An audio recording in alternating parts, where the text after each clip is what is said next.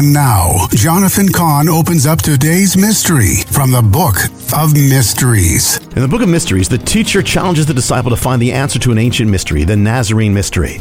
In Matthew's Gospel, it says that the prophet said that Messiah would be called a Nazarene, but the Hebrew Scriptures have no such verse. The mystery's in the Hebrew. Isaiah called Messiah the branch, but the word there in Hebrew is netzer. Add a T at the end of it becomes Netzeret. Netzeret is the real name of the place we know as Nazareth. Nazareth means the place of the branch. What more perfect place for Messiah the branch to grow up, to sprout, to branch forth to the world from?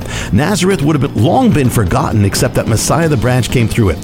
So too, the more you let Messiah grow and branch forth through your life, the more your life will be one of greatness. For you are called to be Netzeret, His Nazareth.